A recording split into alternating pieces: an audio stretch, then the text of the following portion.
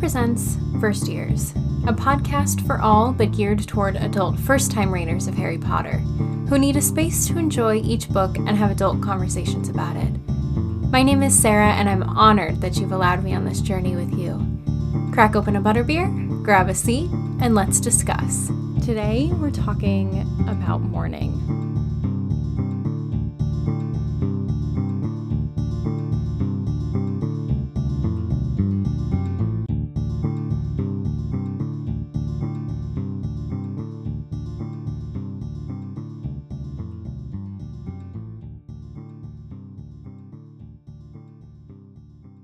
Welcome everybody to episode 65 of First Years. Today we are talking about chapter 36 of Harry Potter and the Order of the Phoenix.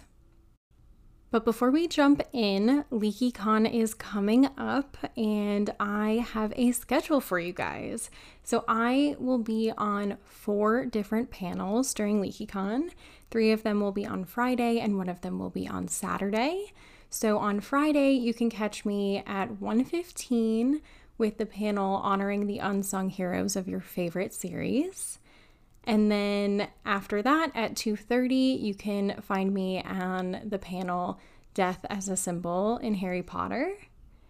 And then again on Friday at 3:45, there's a podcasting panel called Can You Hear Me Now that I will also be on with a bunch of other podcast creators. I'm very excited about it. And then on Saturday at 3:45, you will find me on the panel The Chosen One's Chosen Girl. I'm very excited about all of these, so if you will be at LeakyCon, I hope to see you there. Please say hello.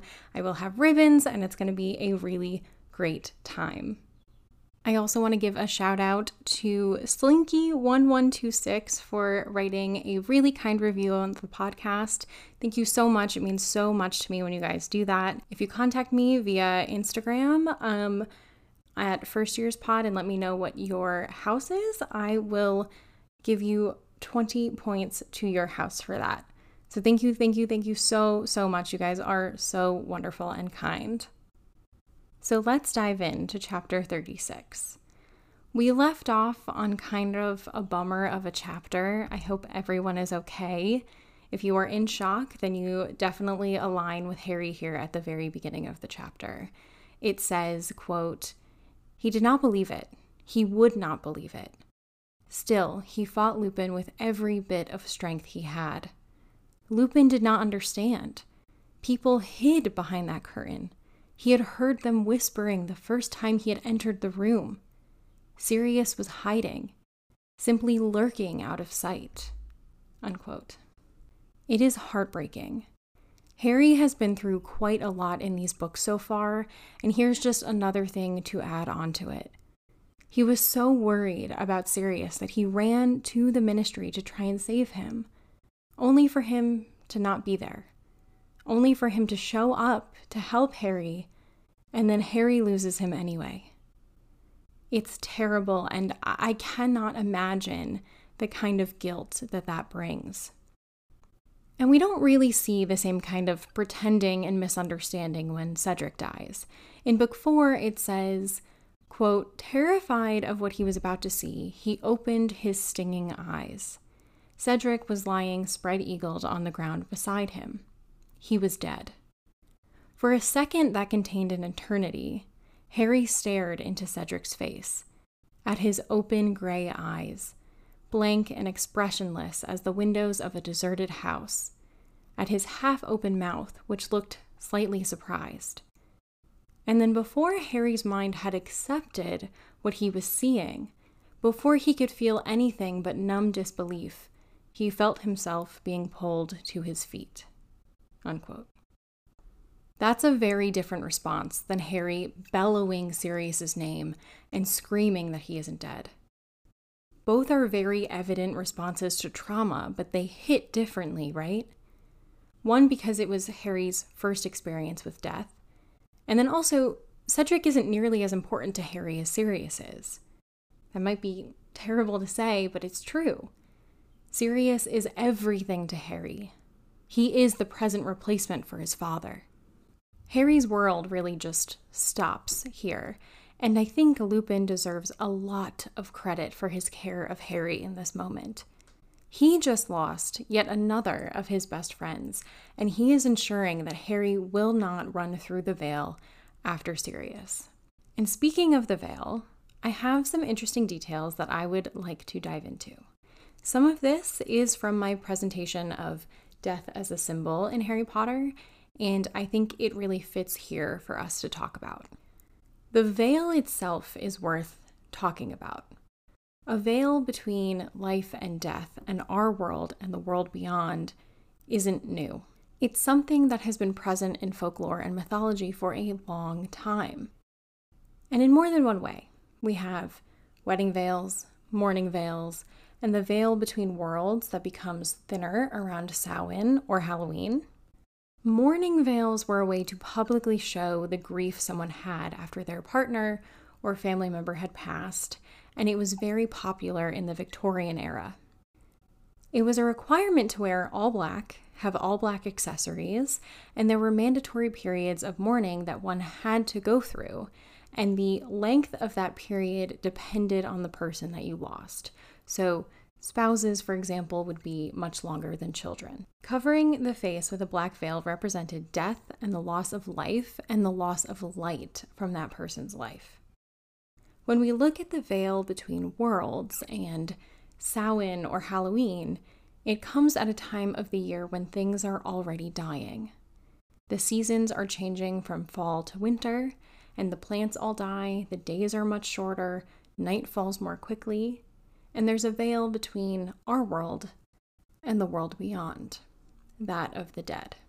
And this veil becomes its thinnest during Samhain or Halloween.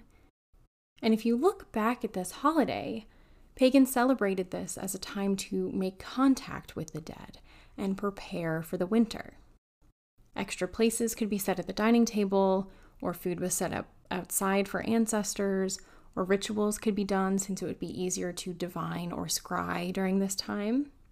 When we look at how Halloween is celebrated today by our society, it's not just about candy, but also watching scary movies.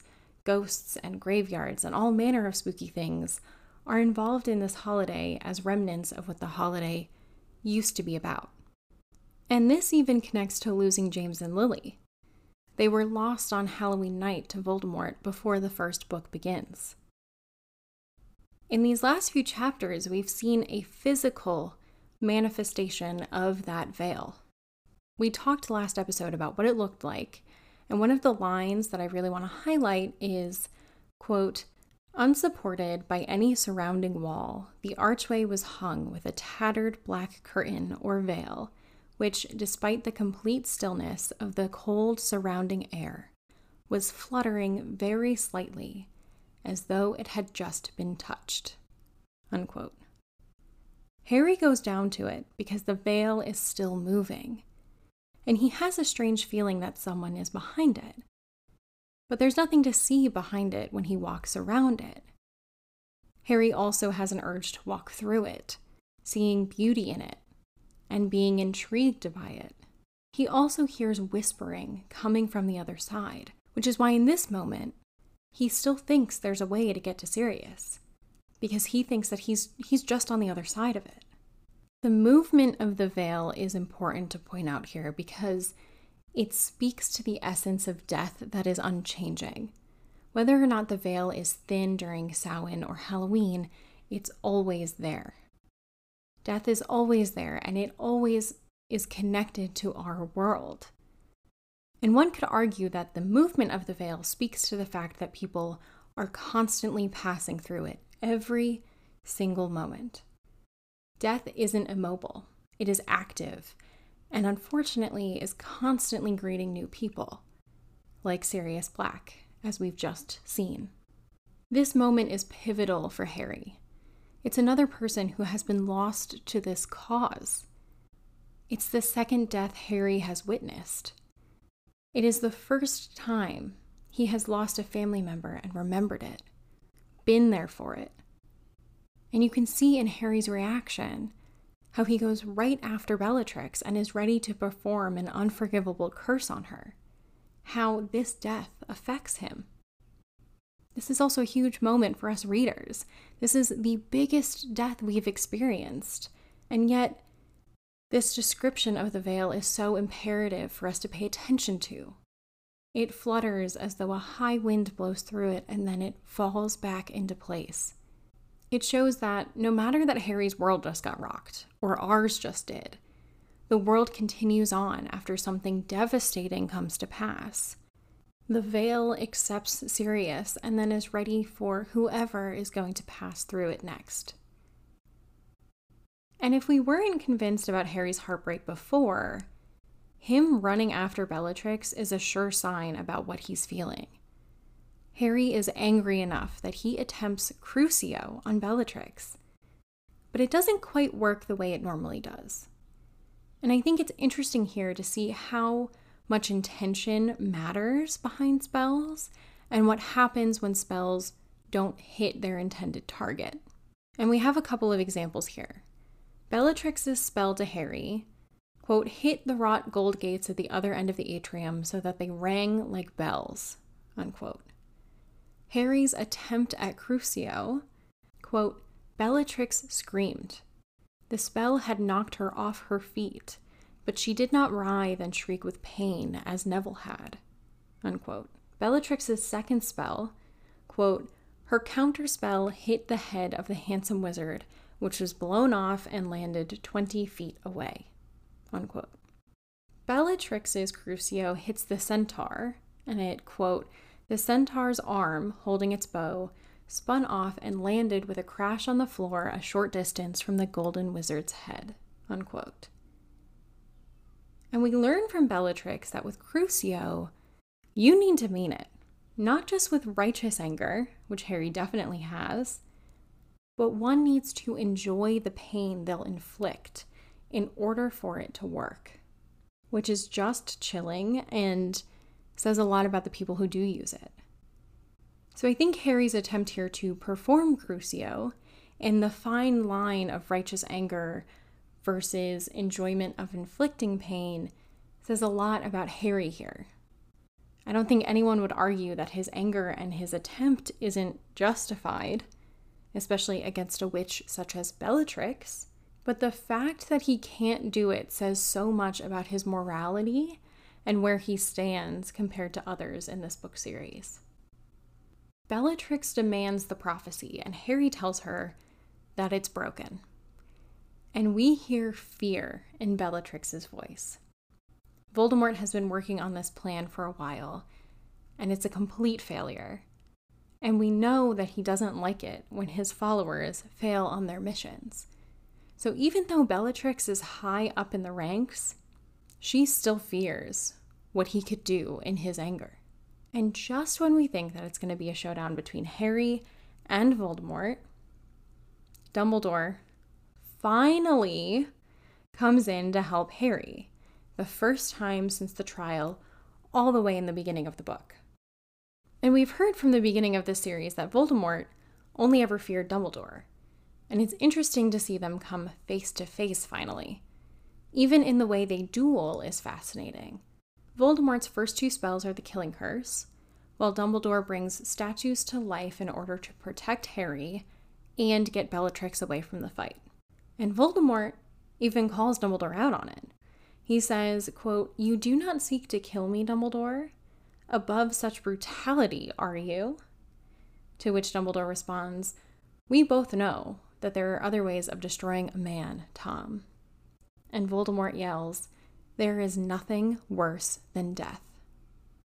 Which really reveals everything about Voldemort in a single sentence. His whole deal is that he's trying to conquer death, and he finally did it in Book 4. He says to his Death Eaters when they join him in the graveyard, quote, and then I ask myself, but how could they have believed I would not rise again?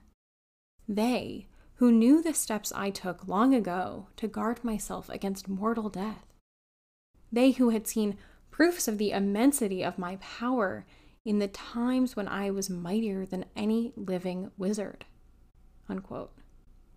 And Dumbledore, in this fight in Book 5, says that his failure to understand that there are things worse than death has always been his greatest weakness. As we see these two duel, we really see some amazing magic. We have Dumbledore, who we've been told is the greatest wizard of all time, and we have Voldemort, who is kind of the opposite side of the same coin. He is the greatest dark wizard of all time, or he's trying to be, and they're really evenly matched.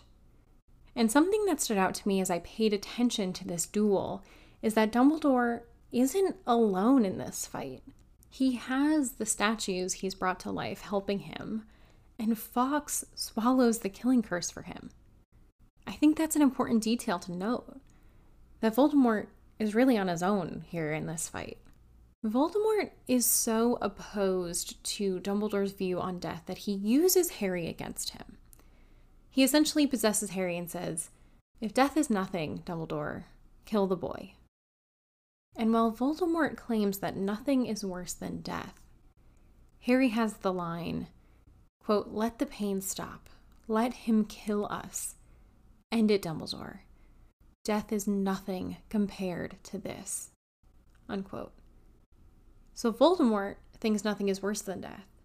But with the pain that Harry is in, he would welcome it in order to make it all stop. Death would be better than the pain that he's feeling. I think that is so important to note, because in writing, you really don't often have sort of a throwaway line. And I think it really says a lot, and I think it's an important line for us to pay attention to after we've had that whole conversation about how nothing is worse than death. And then to have Harry actually say that no, in this moment, death actually might be better. And something else to point out here is that it says, quote, "As Harry's heart filled with emotion, the creature's coils loosened. The pain was gone. Harry was lying face down on the floor, his glasses gone, shivering as though he lay upon ice, not wood." Unquote. Do you think that Voldemort left Harry's body because witnesses were finally arriving? Or because of the emotions that Harry was feeling? It could be both, and I think this line means we can't discount Harry's feelings and the effect it may have had on Voldemort in this moment, that perhaps the human part of Harry just doesn't vibe with the complete inhumanity of Voldemort. How do you think that highlights their differences? At the end of this chapter, Fudge fucking finally sees that Voldemort is actually back. What a concept. And that he can no longer hide this problem and pretend it just, isn't happening. And I love how Dumbledore is just so done with Fudge and takes zero shit from him. He's literally calling the shots, and he's like, "I'll be generous and I'll give you 30 minutes of my time, and that's about it." And it's important to him that Harry gets back to school safely. And a last question I want to pose to you as we close out this episode is, Dumbledore has been so absent this whole book and has really let Harry down in a lot of ways. Do you think this makes up for any of it? Think on that in the meantime.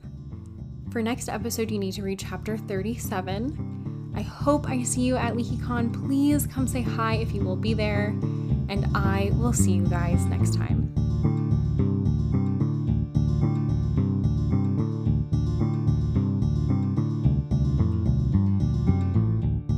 First Years is a production of Matchbook. It's produced by Quinn Parker and myself, Sarah Jones Dittmeyer. All sources can be found in our show notes or on our website at authorSarahJonesDittmeyer.info/First Years Podcast. That's Sarah with an H, and Dittmeyer is spelled Dittmeier. Please remember that staying a Harry Potter fan is the biggest form of revolt that you can have, and we are committed to continuing to make this fandom and this community safe and welcoming to everybody.